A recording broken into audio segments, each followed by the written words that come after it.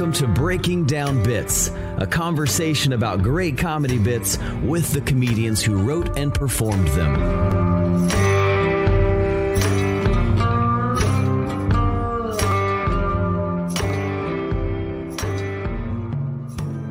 Hey, welcome back, Breaking Down Bits. I'm Brian Gendron.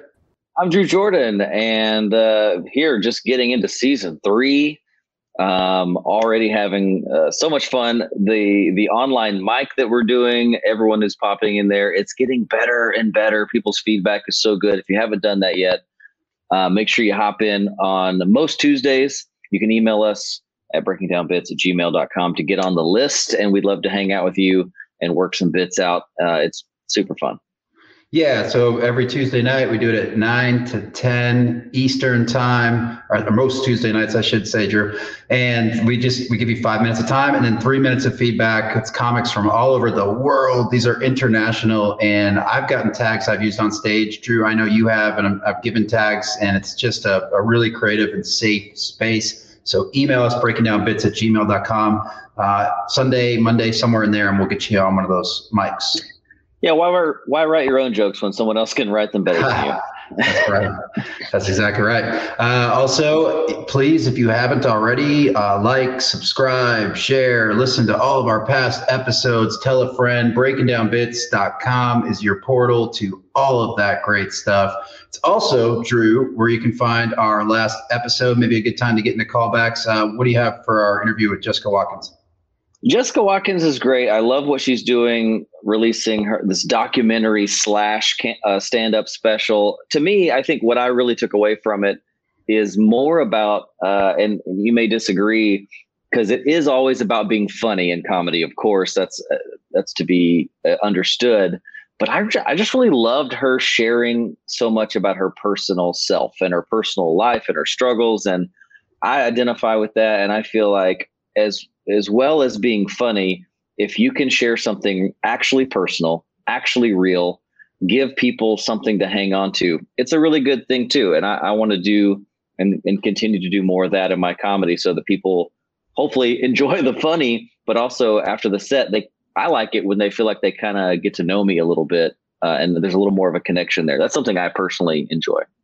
Yeah, I couldn't agree more. She did absolutely open up the doors into her personal life through this journey in this documentary, and it was very well done. And one of the things that I think really contributed to her being able to execute on this, and it took her some time. There's a commitment to putting something this good together. I mean, gosh, Drew, when did she start this in 2014 is when she made The Walk. So it's been, she said she was editing for 5 years or something like that, just working through different, she shot like 300 hours of video.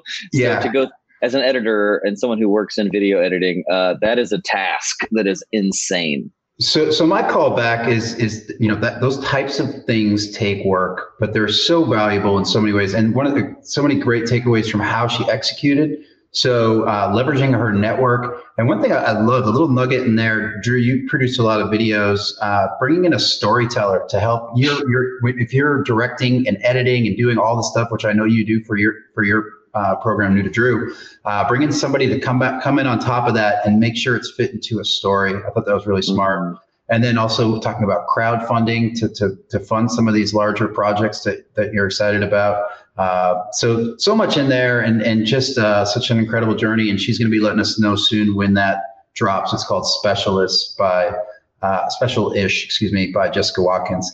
And that's a great point. Sometimes, you need an outside perspective. That's why we go on stage, to get the audience perspective on our jokes. And so if you're doing something creative, sometimes some fresh eyes, some fresh ears, never a bad thing. And if you find an expert in storytelling and partner with them, who knows, I love to be collaborative. And I feel like, so sometimes stand-up comedy can feel like just a lone wolf kind of thing. But if you can find the right collaboration, I think you can really up your game. Absolutely. So get out there if you haven't already and listen to that interview with Jessica Watkins. Also, please follow us, tag us on social media. You can find us everywhere, breakingdownbits.com or Breaking Down Bits, except Twitter, which is 15 characters or less. So it's Breaking Down Bit, 1 bit. And one quick plug before we bring in our guests. I don't want to make her wait much longer. Drew and I are heading to Lafayette, Louisiana, to not the best beer garden, the worst beer garden. And we'll be working with Ian Lara, who's a past guest on the show. We'll be featuring for him out there. So if you're in Louisiana near Lafayette, come check us out. That's March 12th. At the worst beer garden. And then, of course, March 13th, we're going to do it all over again here in Houston, Texas, at my show, The Riot with Ian. So some cool things going on here on stage for the Breaking Down Bits crew. Anything else, Drew? No, let's do it. Let's get started. Adrienne Appalucci is a writer, comedian, and podcast host who made her stand-up debut on NBC's Last Comic Standing. She's appeared on Netflix's Degenerates, This Week at the Comedy Cellar, The Late Show with David Letterman, and Gotham Comedy Live. She was a featured performer at JFL's New Faces, and she won the first ever People's Choice Award at the New York Comedy Festival. She also co-hosts the popular weekly podcast Vag with Sarah Talamash. Wow, Adrienne Appalucci, how are you? Okay, I don't think I made this any better. I love that. I love that color. That wall is so awesome, though. Thanks. I'm gonna have to just leave it like that, I think. You're good. Okay. You're great. Yeah. How are you All is today? well. I'm good. Hanging out with you guys. And then after this, I'm gonna take a nap. Yes. Pretty much in pandemic on a baby schedule. I pick up for like an hour or two at a time, then I just go back to sleep. That's what I'm doing. I like that. I feel like the work from home schedule has really encouraged like midday showers and naps more than ever. Yeah. Absolutely. And then I'm up all night. I'll be doing laundry at like 1 a.m. Well, we're so happy you joined us today. Obviously, if you heard the intro, just incredible success so far in stand-up. And of course, your latest album just came out. It's fantastic, Baby Skeletons. Loved it. Listened to it on iTunes, streaming all over the place. And I think you can buy it on iTunes as well. One of the things that we really like to do is just hear a little bit about your journey in comedy. Mostly listening to the show, comedians, aspiring comedians, people earlier in their career really like this content. And so, talk about the beginnings of getting started. We'd love to hear that and hear how you got in this trajectory. I mean, I'm from New York, so it's not like I had to move here and save a bunch of money. I've just been struggling in New York since I was born. And then my mom had actually done stand-up on and off when I was younger. So she kind of got me into it, and then she stopped for a bit. But I guess I was kind of at a crossroads where I was either going to go to law school or start stand-up. And I was like, I'll just start stand-up. I don't know. It's not like a huge story with like, big things happening in it. It was just kind of, I started, and I think having so much dysfunction in my family really let me be abused in the business for so many years without quitting. So just to be able to, like most normal people just quit because they're like, this is terrible. You know what I mean? You're just like working full time and doing stand up at night. You're not making any money, especially for years. And then, you're just like, I was interning a bit, and then I was barking, which is basically just yelling on the street at strangers and giving, flyers that they're throwing out or throwing on the floor to come to get shows. But it was better than like doing bringer shows. So I just feel like if you are a newer comic, stop doing them because you're not going to get better and your friends are going to hate you. Just don't do bringer shows. There's really no point. I think I've done one or two my entire career. I did one. And then the guy was like, great, let's have you back again. I was like, for what? Like, do you know what I mean? Like, he wants me to bring more people back like the next month. I was like, oh, I can't do this all the time. And then I was just like, and then I figured out like, open mics and just kind of getting up as much as you can and in different environments. And I don't know, that's kind of it. You're our first legacy. This is the first person the first person that said that their parent had done comedy, and now you're doing No, because she wasn't successful. But still, you know what I mean? Like, you can't be unsuccessful. Like, I wish she would have been successful and paved a way for me so I would have had an easier time. Yeah. You know what I mean? So, like, I'm pretty upset with her about it. She then waited for me to get successful and start doing it again. Oh, did she really? Yeah. Riding your coattails like that. Hotels, but So what happened before you got you debuted on Last Comic Standing? What led up to before that happened? What was happening in your career? What got you into that opportunity? Let's see. So I was interning or answering phones, I think at maybe Stand Up New York, and there was like a real shady manager that worked there, and I asked him to be my manager, and that was like one of the only things he did for me was get me an audition for Last Comic Standing. And this is also the same manager that I took to Montreal. I have like a pretty funny story about my Montreal where it was the last year before they started doing the Unwrapped. And he came up with me and he rode up the day before with Patrice, and then Patrice got sent back. So he rode up there with me, and then he stayed in my hotel room with me and my boyfriend at the time. He fucked a dude on my couch while I was sleeping, and he was just the worst manager. Like, he got into a fight during my set, during industry night.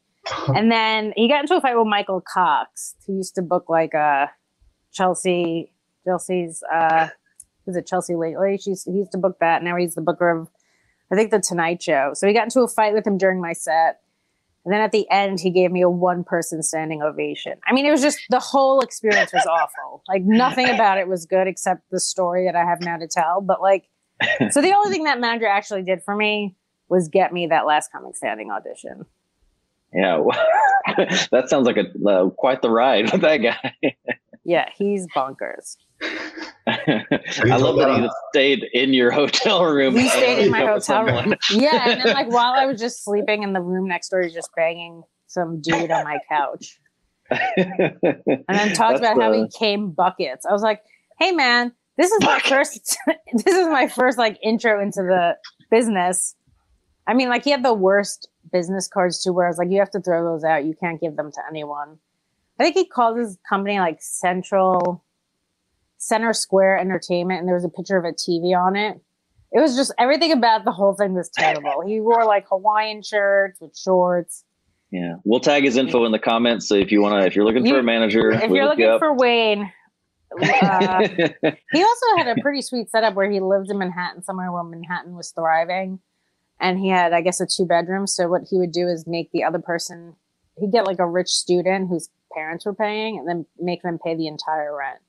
Which is not like illegal or bad, but it's just, that was like the one smart thing he did. Good moves.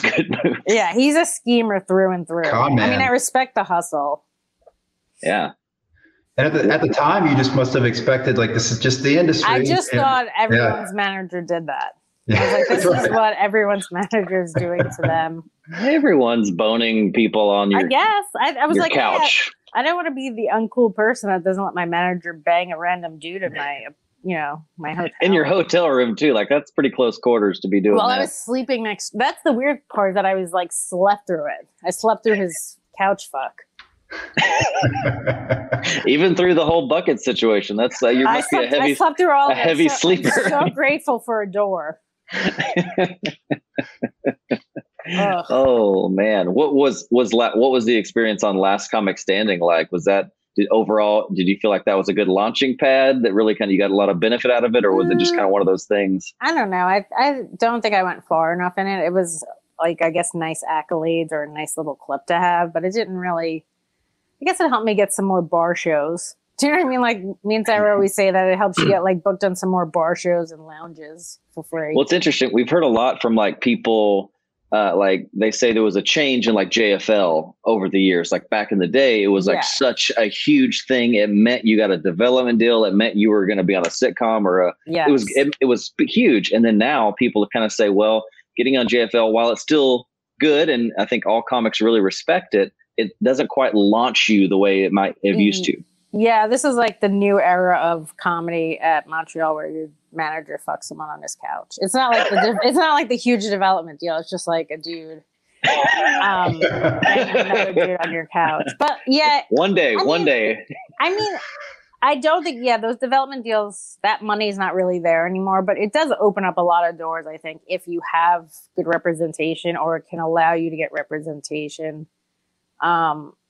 And if, you kill it like Tim Dillon did, like, I think it starts a buzz for you. And I don't know, I had a good time going, and it was definitely, I'm glad that I was able to do it.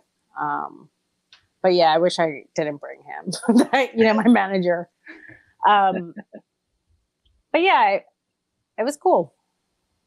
That's fun. It wasn't like a huge launching pad for me though, or anything. I think it just kind of kept my name in the mix, and people knew I was doing that, so I'd get booked on maybe some more city shows, and maybe I get booked a little bit more at the clubs, but not on the road, just like in Manhattan and stuff. That just feels important for like younger comics to hear. Like, don't think that just because you get booked on one big opportunity, it's going to mean your career is going to explode and you're done working now. No. Like, that's just not how it is. I mean, and there's a small percentage of people that go there and probably still do get development deals or meetings that maybe lead to something. So it's not that it's out of the realm of possibility. It's just a much smaller chance of it happening. And also me and Sarah also talk about like breadcrumbing, where you just get like one thing every couple of years. So you just don't quit. Do you know what I mean? So you just keep going and going and going because you'll get like a little thing here and there. So that's, I think, how we've ended up doing comedy for so long. Because it's like, if we just went 8 years without getting anything, we might have just quit and had like happy lives now. You know what I mean? Like I have friends that like came to New York, and New York ruined her, and she left, and like she's so happy now, and has like a house, and she's engaged. It's just like, I don't know. It's just funny to me that like she quit and she was like, oh my God, it was the best decision ever.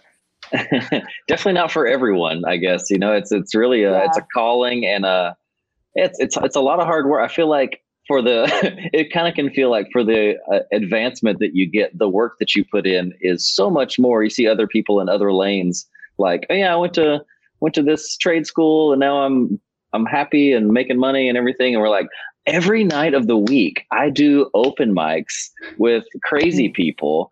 I'm scrambling to get booked on these worthless shows. Yeah. And I love it, but I'm like, the progress sometimes can feel very tough. Well, do you feel like because you're in Houston and Austin's going to blow up, like when we come out of the pandemic, you guys, I think, will be a little bit more on the map? How far is Houston from? 2.5 hours. Yeah. Yeah. Like that's great that you'll be so close to that. I think Austin's really going to blow up, and New York and LA. It's already.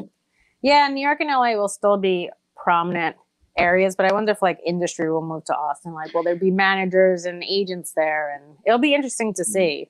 It seemed like Nashville was too, and then like a truck ran into into Zany's. Oh yeah, it was over. And they're like, all right, we're all going to Austin. This is weird.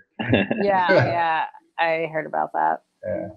It took out what's his face's mural, right? Oh, who did it take out? I think it took out Nate. Nate Bargatze. Oh, the hometown kid. Okay. Yeah. Had to redraw him on the wall. Yeah, I'm sure they'll redo it. Yeah.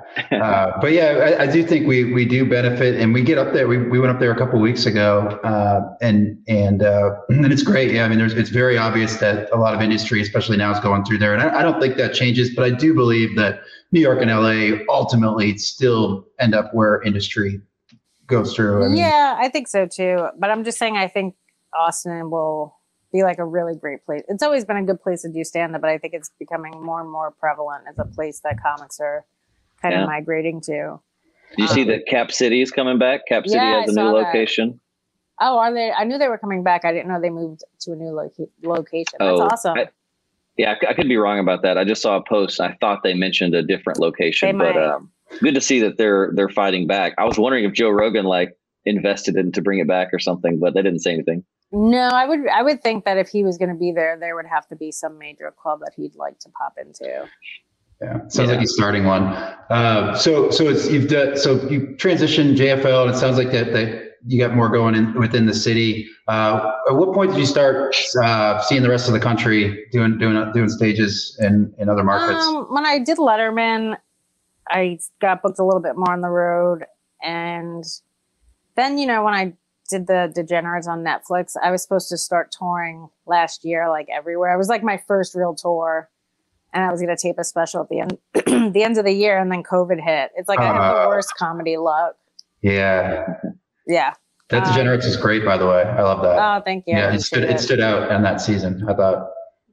That's nice to hear because they put me last. It was almost like they're like, I hope people tune out before they get to it. I just think I was the least well known, so I think I went last. But yeah, that was a fun experience, and because of that, I was able to like start getting booked on the road to headline at some places, and even opening for Ari. He's been such like a nice person to me and so supportive. It's almost weird, like when you hear people hate on him, you're like, he's actually a good guy. So he kind of helped me by letting me headline at some, open for him at some places where they could see me. And then like I was supposed to headline at Cap City, and he was trying to get me into a couple other places. So he also was helpful too. We hear that. Yeah. It seems like it can be a really good thing to, if you're a good networker, if someone who's a little further along and a little more recognized than you enjoys what you're doing and brings you along, seems like that gets some people their start for touring and road work and stuff like that. Yeah. And he also released my album for me on his podcast. So that was helpful too. His fans have been very receptive, and it was just really nice. Yeah. Any road tips for someone who's wanting to start and getting booked outside of their market? Like what should you do if you're trying to start getting those gigs? Become famous. Yeah.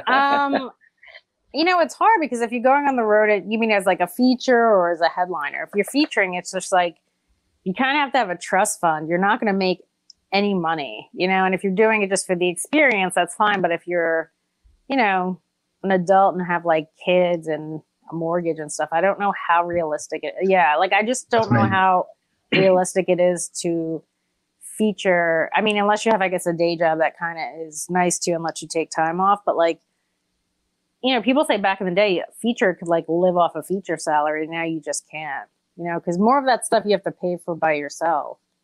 So if you're, even if you're able to save on airfare, you're still paying for gas and sometimes a hotel. And if you're getting $75 to $100 a show, it's just like not really worth it. I mean, the stage time is great, but like, I don't know if, as a feature, unless you're opening for someone really big, that's going to kind of pad your expenses. It's just, I don't know how feasible it is. So I think that's why I've always stayed in New York and just kind of worked the clubs around here. And I didn't do that much road stuff, until the last couple of years. And I'd say too, it's encouraging. One good thing out of the pandemic is a lot of people now have this work from home where you can sort of have a lifestyle, right? You can be from anywhere. And so if you are a comic or considering getting into comedy, put some thought to that now you can work from anywhere. Being a feature doesn't pay dick. But if you're funny, right, and you connect to the right person, you can do it even though it doesn't pay anything. Yeah, you're not doing it really for the money. You're doing it just for the experience and stage time. So even places you can drive to is valuable. If you know what I mean? Like if you can drive 2-3 hours somewhere and drive back the same night and not really have to pay for a hotel and stuff, it's decent if you could do that. And that's what I think. I used to live in Nashville, and that was a great central location. You can make it to 5 or 6 different cities. Houston's not bad. You can make it to Dallas, Houston, San Antonio, and some things in Louisiana. So you can start, I guess, like just trying to make yourself more of a regional. Kind of. Yeah. That makes sense. Yeah. Sometimes I've heard people that have not in New York so much because it's not as big of a headlining city, it's more of like showcase where everyone does kind of like 15-20 minutes. But people have said on the road where they're like, I see big headliners come in here and they've taken a liking to me and then taken me on the road. So that is a benefit too. If you're in the clubs and someone likes you, they will take you on the road with them. Yeah, definitely. That seems to be the way. One of my buddies is the opener for Nate Bargatze now, and so like he awesome. Wait, who is it? Justin? Aaron Weber. Oh, okay, I don't know who that is. I thought he's on the. I don't know if he always opens for him, but he's on the podcast, the Nate Land podcast or whatever. He was just he was always getting booked around Nashville, but he was always like obviously much better than I was because I still was brand new there. And it's just cool to see him go from like kind of like not like open micer in a negative way, but just a local comic to just boom, he's on a national platform. And it's so cool to see that happen. That's really cool. Yeah. So stuff like that happens and that's encouraging. Yeah. Well, the good news for you, you've been in the New York market. Obviously, we're about to watch a clip at the Cellar, so you're past it. I would assume a lot of the big clubs. The Cellar is obviously one of the biggest clubs in the country. And actually, can I ask you, can you share a little bit about the experience? I know ST's a tough nut to crack. Do you remember auditioning and being past the Cellar? I do remember auditioning. I think Russ Neve, I had opened for Artie Lang and a show, and Russ Neve was like, "Hey, are you past the cellar?" And I was like, "No." He's like, "I'm going to recommend you." And then he did, and I auditioned. I was very anxious just because, I was never one of the people that just hung out at the cellar, like, before being passed. I don't know. I just never really did. I went a couple times. And I had a good set, and she passed me. She's always been really, like, nice and kind to me. But I do get that, you want to do well in front of her, and you want to impress her. But she was always really nice to me. I don't know. I don't have like a terrible story about that. Just Montreal. She's always been really nice. And she's also like, she's also pretty helpful. Like if you ask her stuff, she'll give her like insight and stuff. And people who have not passed the first time, she'll have them come back. So she's not just like, hey, if I don't like you the first time, I'll never see you again. Which is right. And she's never hooked up with anyone on your couch just to check. Okay. No one on no one else has ever hooked up with anyone on my couch except my manager. Well, it's a good time to turn over to writing. One of the things we ask all of our guests, Adrienne, is really open-ended. How do you write comedy? I was never one of those people that could just sit down and write for like an hour. It turns into like drawing very quickly. So like I just can't sit down and write. It's just like if something funny happens, I'll kind of use maybe like Twitter or Facebook. I used to just kind of test jokes out. And then like from there, I would kind of try them on stage. And they had a couple of shows that were like new joke shows where the Cellar had one and the Stand used to have one too, where you could the audience knows that it's new jokes. So there's like a low pressure situation and you could just do 5 to 7 minutes of new stuff. And if it doesn't go well, that's what it's there for. There's no like added pressure to kill, but doing well helps. So shows like that are really helpful. And then too, I would think like if you're headlining, you could do some new stuff in between other stuff, works. So I don't know. I've never really just sat down and like written. I'll just have something come to me and then I'll either put it in my notepad or on my phone or just maybe like tweet it. And, with like PC culture coming down so hard, it's getting even harder to put stuff on Twitter without people taking it seriously.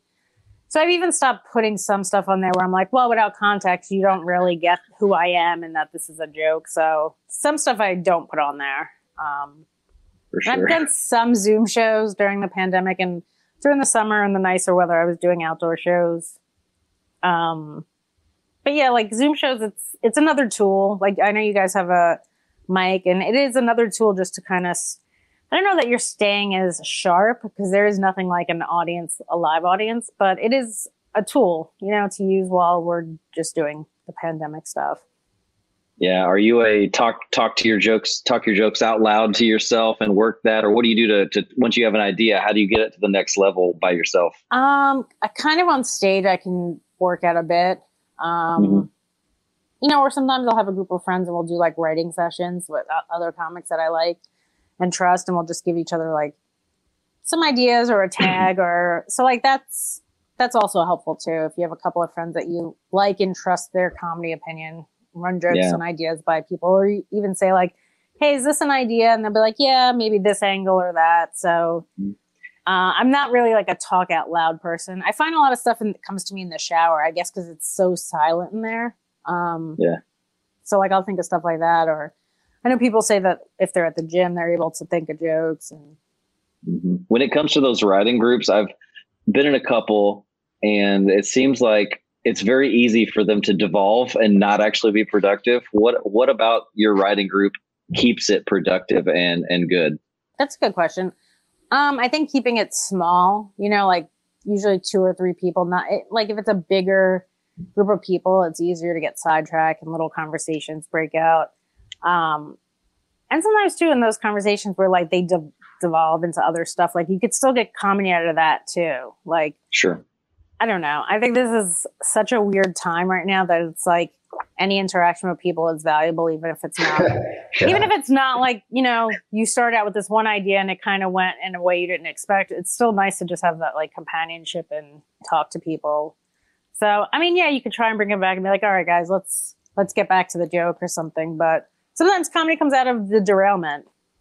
I was thinking, I'm an ideator. I had a good idea for our mic, just from what you said, Adrian. It's like maybe we do one, Drew, where it's just like not a workshop for ideas, as opposed to, just having people run sets. And with some of the people, like you said, that we trust their comedy opinion, and there's several people that come through that I think we can invite to that. That's great.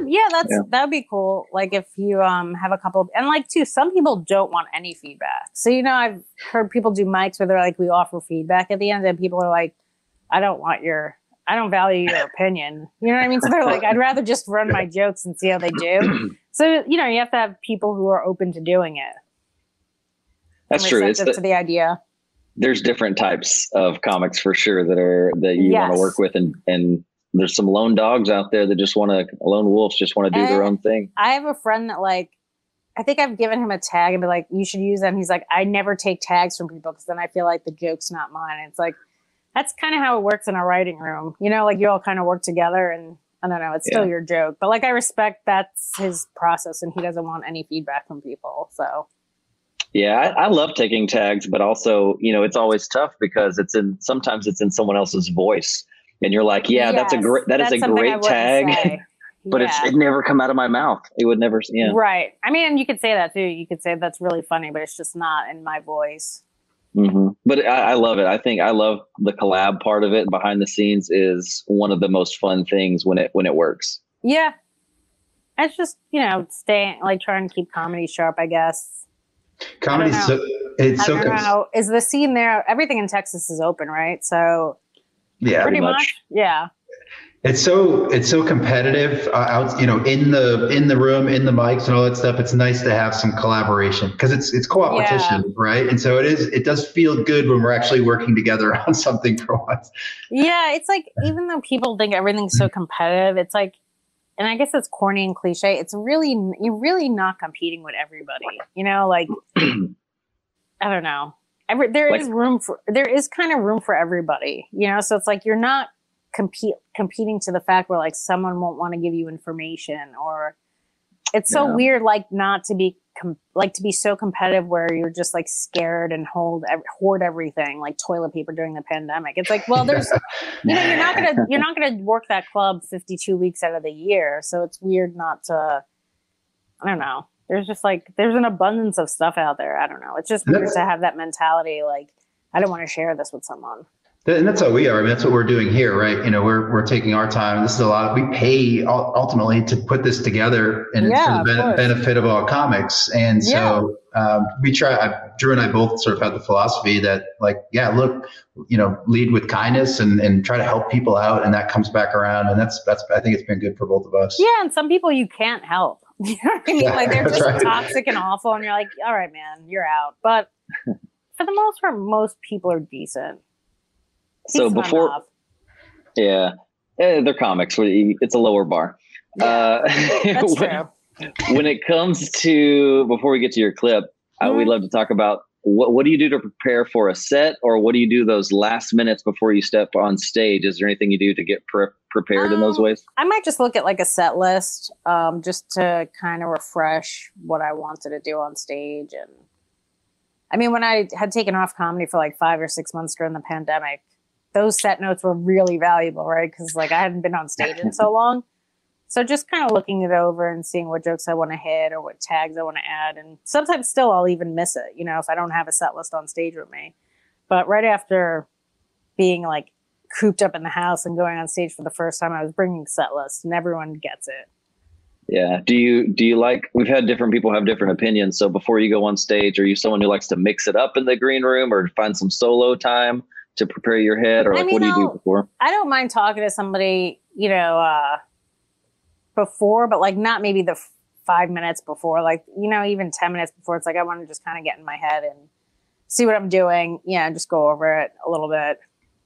For sure. I think there's something about it's weird to pop up on stage when you're not feeling 100% prepared sometimes. Yeah. Yeah. And I've done that too, where I've driven into Manhattan and looked for a spot so long, and I just had to run in, and you're always a little bit frazzled, just because you don't have those couple minutes before. You just kind of go through your set or what jokes you want to do, or So I do value 5 minutes maybe before, just to kind of go over it. I think a lot of comics do. Yeah, I want that time, and I make a set list for everything, even though I may or may not stick with it. If I don't have a set list, I feel like my memory is going to fail me. I'm terrified of just getting up there, just totally blanking and being like, I wrote some jokes, I'm sure of it. I just can't think of any right now. Yeah, I like set lists.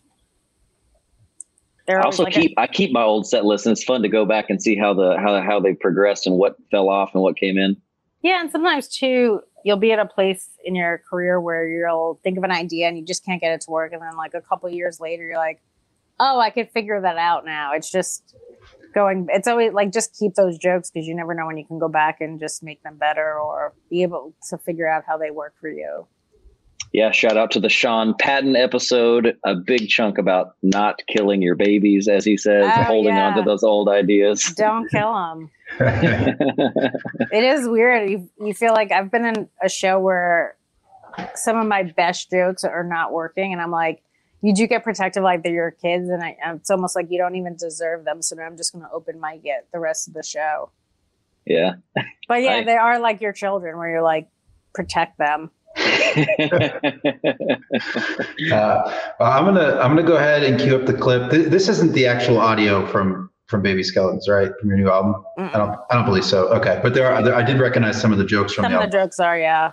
Okay, so this is at the Comedy Cellar. I think you said a few years ago. I'm gonna go ahead. I think 3 to 4 years ago. So that's when my hair was still really short. You're growing it out. Okay, cool. Let's play the clip. We'll come back. I travel a lot. I like to do this thing whenever I get off a plane. I like to make the seatbelt really tight, so when the next person gets on, they just feel bad about themselves.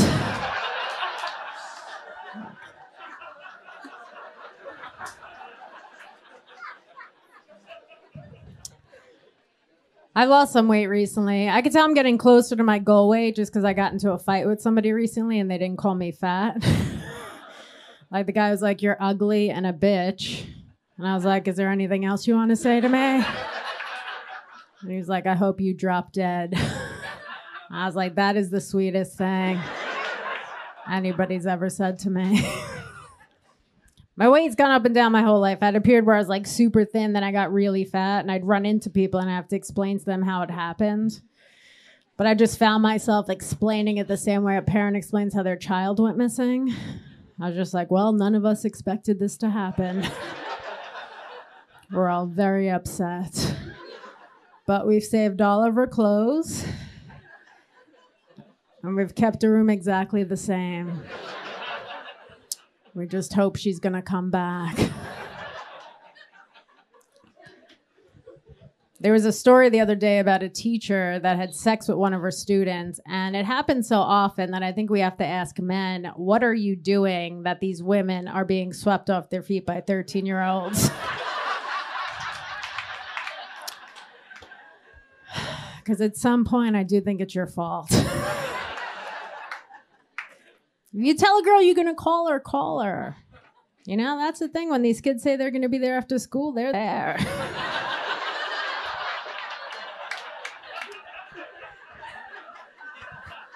Every day. They don't make you wait to meet their mother. I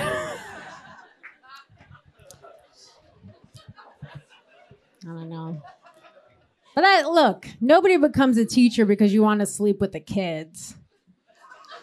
That's not why you do it, you know? But you get your heart broken a couple of times and you're like, well, Tommy does listen to me.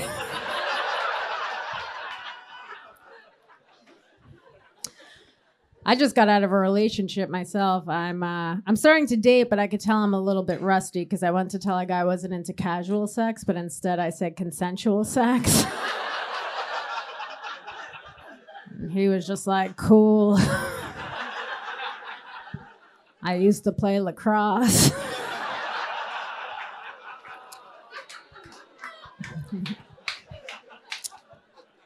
We were together for 6 years. That's a long time. You don't realize how much you miss somebody until you're going over the George Washington Bridge without their Easy Pass. Like $15. Maybe things weren't that bad. We used to fight a lot, though. We got into a fight one night, and he told me he was going to kill himself. And I was like, great, now I won't be able to kill myself, or people will think we were in love.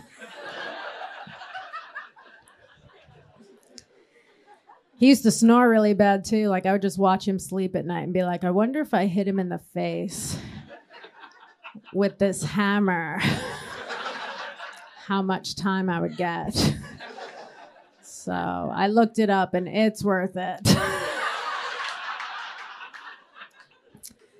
I think the hardest part about getting away with murder is not being able to brag about it to your friends. Right? You're at a party, your friend's going on about his promotion, and you're like, I'm doing stuff too. I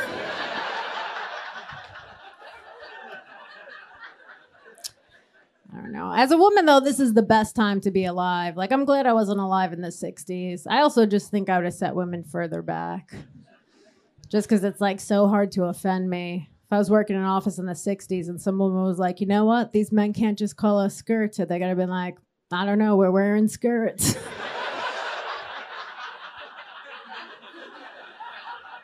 I don't think it's that big of a deal. I'm just trying to get hit less at home.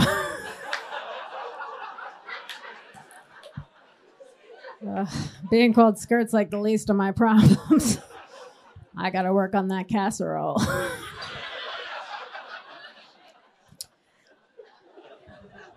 My ex-boyfriend never hit me, but I could tell he wanted to. Because anytime we got into a fight, he would just destroy the whole house. One of our last fights we got into, he ripped a ceiling fan down. I was like, dude, just hit me. I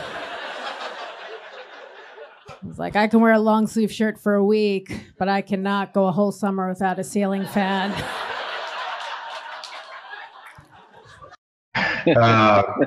Good stuff. Do you like watching your own comedy from 3 years ago? No, that was the worst. I also was like in a stage, I think right there when I was doing comedy, and like nervously laughing at my jokes after. I was like, oh, that's so brutal. I'm glad I don't do that anymore. That was just the worst to watch that. You're like, oh, because you don't even realize you're doing it until you see a video like that. And I'm like, oh. That's the worst. That's a great reminder to like video your sets. I get so used to audio recording to check and listen back, but video, I know there's a million things I need to probably stop physically doing or start physically doing on stage that I never watch the video. So I never know. Yeah. I was like, just watching that, I was like, oh, what a terrible clip. Why did I give this to them? No, it's awesome. I like the jokes, but I don't like delivery or your post delivery. I don't like delivery. the laughing after where I'm like nervous. Well, because you have some dark stuff, and it really hits harder when you just play it straight and like lean into it. Yeah, right? I don't know. I guess that was like a phase where I was like uncomfortable. Like it's like an uncomfortable tick. Mm-hmm. I'm just grateful I'm not doing that still. Yeah, it's good to have that awareness. I will build that awareness though, and I think I was like, oh, that's so brutal to watch. Now I really want to go to sleep. That nap's gonna feel great in a minute. It's gonna be amazing. I just love the angles that you find it's so funny because some of that, like the teacher having sex with the student, a lot of people have jokes about that. I've never heard that angle before. And also he didn't say I was fat and the clothing with the kid missing. That actually happened. I did get into a fight with a guy because I was, I think, throwing my dog poop out and like someone else's garbage, and it's like, well, it is garbage, but it's also funny that like that actually happened, and like this guy followed me to my house. Oh, yeah, he's like, how's that couch looking? Yeah, but then like my boyfriend came out, and I was like, you can't hit him. He's like 70. Do you know what I mean? And like he drove away, but the Bronx is like that. You could get into a fight with anybody at any moment. And you just made a mental note that he called you a lot of things, but he didn't comment on your weight, and that felt like a benefit. It felt like a win. I just thought that was the funniest thing to me after. Is like, oh my God, that's pretty awesome. I wasn't even mad. And I think you take the missing kids bit for the clothes even further in Baby Skeletons. It's kind of progressed, and there's more to it. And I love where that goes too. It's such a great angle. Like I think that's what makes, I don't know, me really love certain writing and certain comics is they take something that we all experience, and that point of view is just skewed enough that I never saw that angle, and it keeps it fresh. Oh, thanks. That's really nice. Well, it works. The most obvious example is the airplane. All comics have an airplane joke because I do a lot of traveling, and like you hit that specific angle that nobody's hit, and super relatable to me. So I don't know if like somehow you hit me personally, and I'm curious if you do this to everybody because you hit me. I'm a lacrosse player, so I'm like, oh yeah. I'll offend someone on something, and like not even like offended in a person.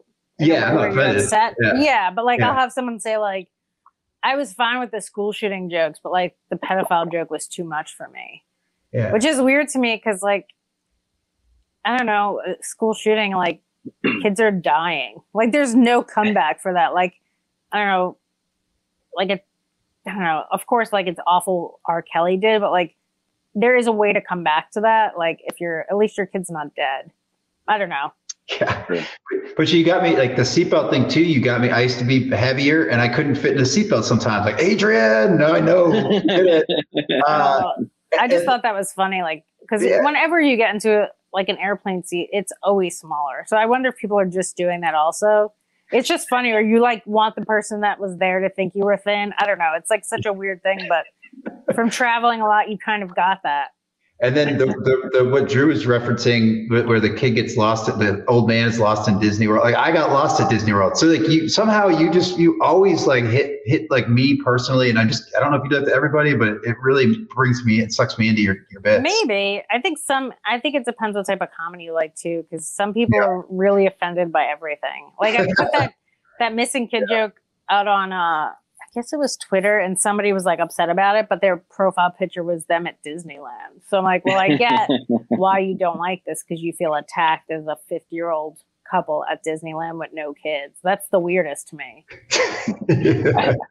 I know you didn't like. I know you didn't like that you were kind of like chuckling here and there about your jokes, but I got pure pleasure out of the moment where you did the lacrosse joke and you got like a few groans in the audience, and then there was just a moment on your face where you were just like purely happy. I think you happy? Those groans made you happy a little bit. So I guess there's always a little joy in that for me when people are not into it.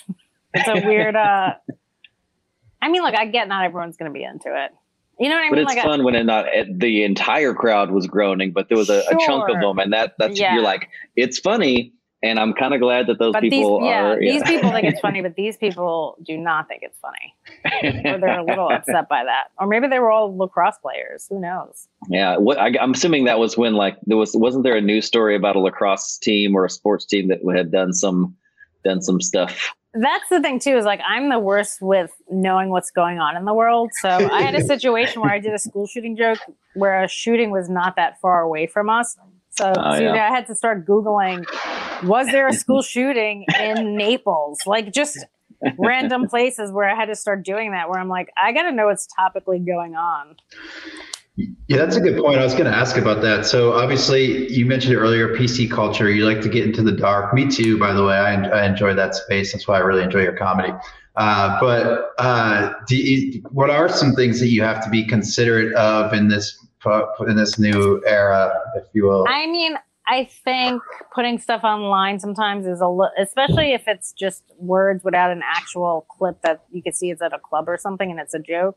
Mm-hmm. That to me seems like the only thing where, I don't know, sometimes putting a joke online and people take it seriously. Like, so I've kind of stopped putting some things on there where I think they're going to get like, because people are like, they like tell on you in a way where they'll get like report you or stuff like that, where people don't like a joke and they're just, I guess it's like tattletaling, like they just don't like what you're saying. So instead of just blocking you so they don't see your content, they'll go and report you. So like now everyone can't see that one content or that one joke or something. And then if that happens enough times, then you're like blocked off of Instagram or whatever, that you wasted time building this audience. So it's like, I don't know. I just, on stage, I'll say whatever I want because I don't care, because that's like a club. But sometimes like if I'm putting a joke up without audio and they don't know it's a joke, I'm like, this could be misconstrued and I might not put it up.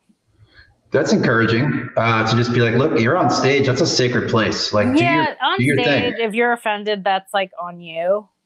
Mm-hmm. It's like you came to a club.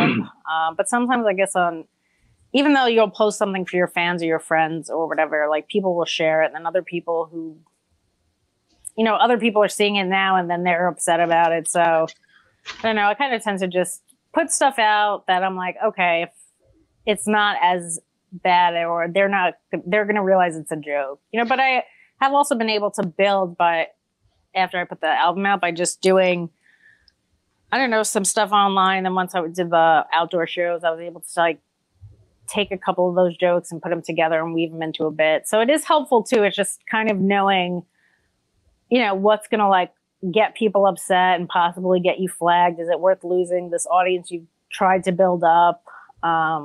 But on stage, I will kind of say whatever I want because they are at a club.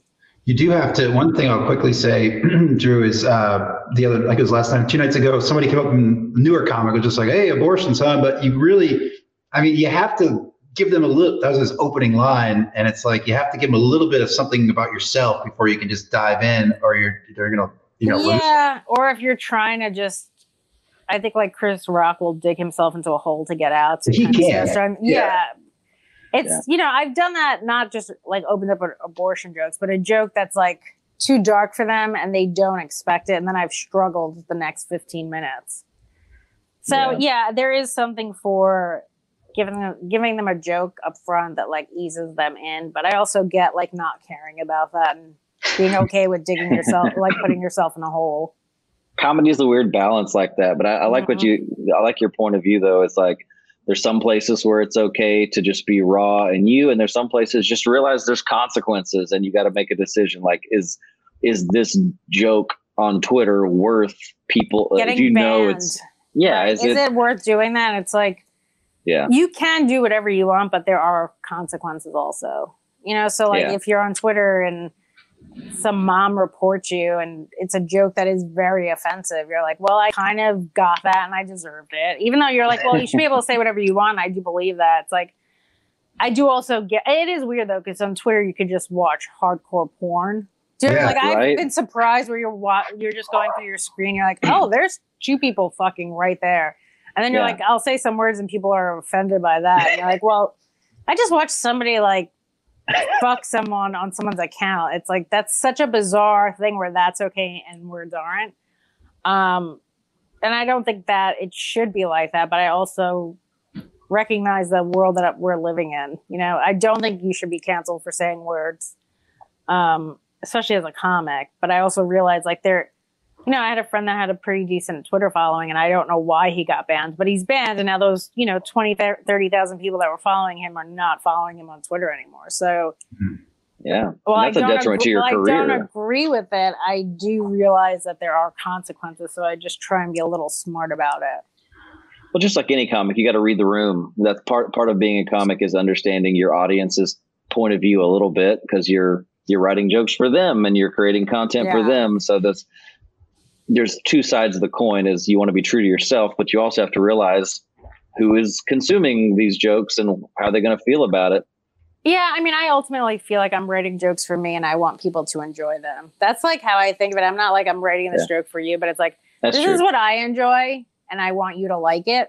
But if you don't, I'm also okay with that. That's true. But yeah, you do need a balance of it, because if I'm only writing jokes for me and I'm the only one liking them, I'm not going to make a living at it, Like, it's true.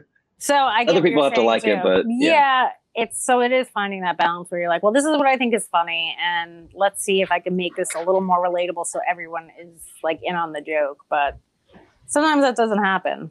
I've had people leave a show angry and like literally report me in the room. So. That's crazy. You come out to a comedy show and then you don't you weren't expecting a joke. Any place I've worked at where someone has not liked the joke, the place has always sided with the comic though. Like the places that I've worked at, like, Acme's really good about that, in the Cellar and the Stand and even New York Comedy Club. Like, I've had people, I don't know about Acme, but I've had other people at other places just be like offended and tell, the manager or something. And they'll always be like, well, comedy's subjective and we understand you didn't enjoy that, but that may just not be the comic for you. Yeah. And isn't it always kind of like alcohol induced a lot of times? Like the audience is a little trashed and they decide, you not thinking as clearly as they would if they were maybe a little more sober. I think also because of all social media, it has made everyone's voice count, and like not everyone's voice does count. Your voice, some voices should not count. Yeah, like I had like that line where I'm like, everyone has a voice, but not everyone should be heard. Like, you know what I mean? Like not, and I think because of social media, everyone thinks they like have a voice, and also people have so much, like they have instant like connection to you. So like, so, you know, back in the day, you couldn't reach out to like, you know, Andrew Dice Clay or someone, but like now you can go into their DMs, and it doesn't mean they'll necessarily see it, but you can say whatever you want to them. You could pay Dice to do a cameo for your girlfriend on Valentine's Day. Yes, you can do that. That's what a crazy world we're living in. I tried to see if OJ was on there, but he's not. And I love him, even though I do think he killed those people. I still love him. Like, I love him as he was just great like in Naked Gun. Well, no, I love somebody who just doesn't give a fuck. Like, of course, I think what he did was wrong, and I guess I have a joke about him too, so that's why I want to reach out to him, see if he would do it. But I don't know. Like, it's like that R. Kelly joke I have. I think what R. Kelly did was awful, but I'm still listening to like the remix to Ignition. Yeah, that's right. Yeah. And I got like, I think out of all the jokes I've done, people have probably come the hardest to me over R. Kelly jokes. Mm. That's what I've gotten a lot of people upset about. All those girls are over 18 now. It's okay. Well, I also, when people are upset and they're like, why are you making fun of them? I was like, I believe I called them heroes in the joke. I was not making fun of them. But yeah, everyone has access to you. So like people just write to you and tell you how much they don't like you. And you're like, all right. Right. It's good and bad because like the access you have to connecting with fans and yes. creating following and a whatever is awesome because of the internet, but there's always those crazy people who just want to be mad about something. They're out there. If you want to be mad about something, go on the internet. You can find so many things to get like worked up about and mad about. Like there are people that choose to get mad about. Yeah. I did think during the pandemic, like PC culture would die down a bit because you're like, oh, well, we're in this pandemic and people are dying and like the economy's tanking. And then I think we were in the house so much, people just got more politically correct. They were like looking for places to be outraged instead of just ignoring it. Yeah, I mean, probably. Weird, which is weird to me. It's like, just don't like it. I don't necessarily love country music, but I don't think people shouldn't have access to it if they like it. Right. I think that part of the pandemic, you know, maybe I'm not a super political person, but I would think that like maybe it kind of has grown some extremist type thinking because you're just trapped. And the thing you're doing the most is just on the internet. You're not having as many personal interactions and getting out. So you're just if you look at social media every day, all day, you're going to lose your mind. That's insanity. You're going to lose your mind. And, you know, you just start getting swept up. And I don't know. I just think I see the process of people go like how like the super left just influences people to go to the right just for like freedom of speech, even though you don't necessarily align with everything they're saying. So it's like, yeah, I don't know. It's a weird place in comedy. I think Sam Morril had a funny joke about like the only people fighting for freedom of speech is like racists and comics. Yeah. So I didn't see us come together on this one or something like that. It's a really funny joke, but also you're like, wow, that is a very good point. Like, sometimes it's easier to perform for an audience that's all the way to the right as opposed to all the way to the left. It's just like we align politically, but like as like socially, it's just like crazy that you can't see these things are jokes. I don't know. There's a pretty in Houston, like as soon as you leave the Beltway, it's a different market, right? It's that simple. You're in the city. That's probably a lot of places, right? When you're in the city, probably, yeah. You know, and when you get to the right, you know, they'll laugh at things where you're making fun of the right, and they'll laugh at things and making fun of the left. But in the city, it's you gotta tread carefully in some cases, unfortunately. Yeah, it's just interesting, and I think like this last election really divided people, where people didn't really, and they always did care like about politics and stuff, but like everyone got so riled up about it. But I also seen a lot of like people pandering, you know, who are like, I hate Trump, he's a racist, and I'm like, well, didn't your husband say he wouldn't let your daughter date a black dude? Like, you know what I mean? So there's a lot of that too, where I'm like, it's very disingenuous, and I don't know. Yeah. I kind of. Yeah. And you'd probably be on the road. You've probably seen that for years, though. Like different markets have such different makeups of people, types of people, and coming from different worlds that maybe you've always seen some jokes hit harder in some Sure. locations versus others?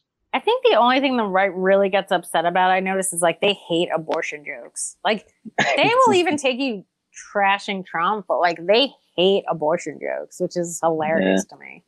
It's very important.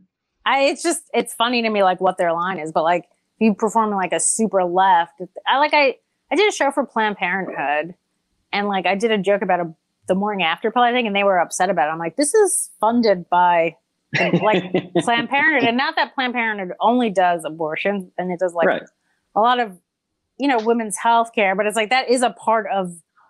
It's just weird. You're like, I'm actually endorsing your product, and you're still upset about it. It's so crazy.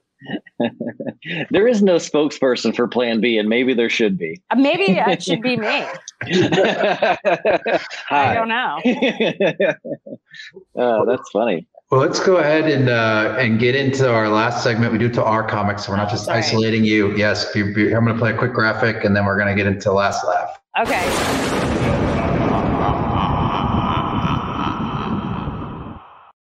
It's so strange. Okay, so you got one joke. Speaking of Twitter, like it's out there forever. This is the one joke you put on your tombstone to be remembered by. Oh, Adrian, what do you got? But it has to be like a short joke, right? Because Nah, it can be whatever. It doesn't have to be yours. This is how we play this game. Oh, I don't even know. I have no idea what my joke would be. I might be stumped. Can you guys just pick a joke for me? I would think it would be something about how you got beat or killed by your boyfriend. Like tie into that somehow. It might just be my suicide joke. Yeah. There you go. There's like maybe on top of your headstone is a ceiling fan or something. And some tie in there. Wayne would be at your funeral. Would be the only one giving a standing ovation. Oh my God. He had sex with someone on your tombstone. I wouldn't put it past him. I'd be like, you know what? You could use that. I'll bend you right over the tombstone and bang you. That would be less offensive to me than when he did in Montreal, to be honest. I hope he's not a listener. Sorry, Wayne. He's so narcissistic. I don't think he does anything outside of himself, to be honest. So I popped up the album, Baby Skeletons. Like I said, it's iTunes and I think Spotify and all the places you can stream. And then please pay for it and do what you got to do to listen to it. It's fantastic. But you could also listen to it on Ari's podcast for free. And if you want to donate, you can. If you want to, I've had people donate $1. I've had somebody gave me $100. Like it's just, I think people do whatever they want, and some people are listening to it and not donating anything, and that's also fine. I get it. I'd rather more people listen to it. Excellent. And I pulled up your website. You can get stuff about the album, some other stuff about booking and all that stuff on your website, adrianappalucci.com. Listen to Veg podcast. Yeah. Very funny Sarah Talamash. We didn't get into Houston girl, yeah. Mm-hmm. Yeah. Yes. By way of South really Africa and friend of the show. She was on season 1, and y'all do a great job with Veg. So thank you so much for joining us. That was thank you so much for having me. A lot of fun and some really great perspective. Thank you everybody for listening. We gonna get out of here. Follow us on Breaking Down Bits and all the social media. Get to us at breakingdownbits.com. We out.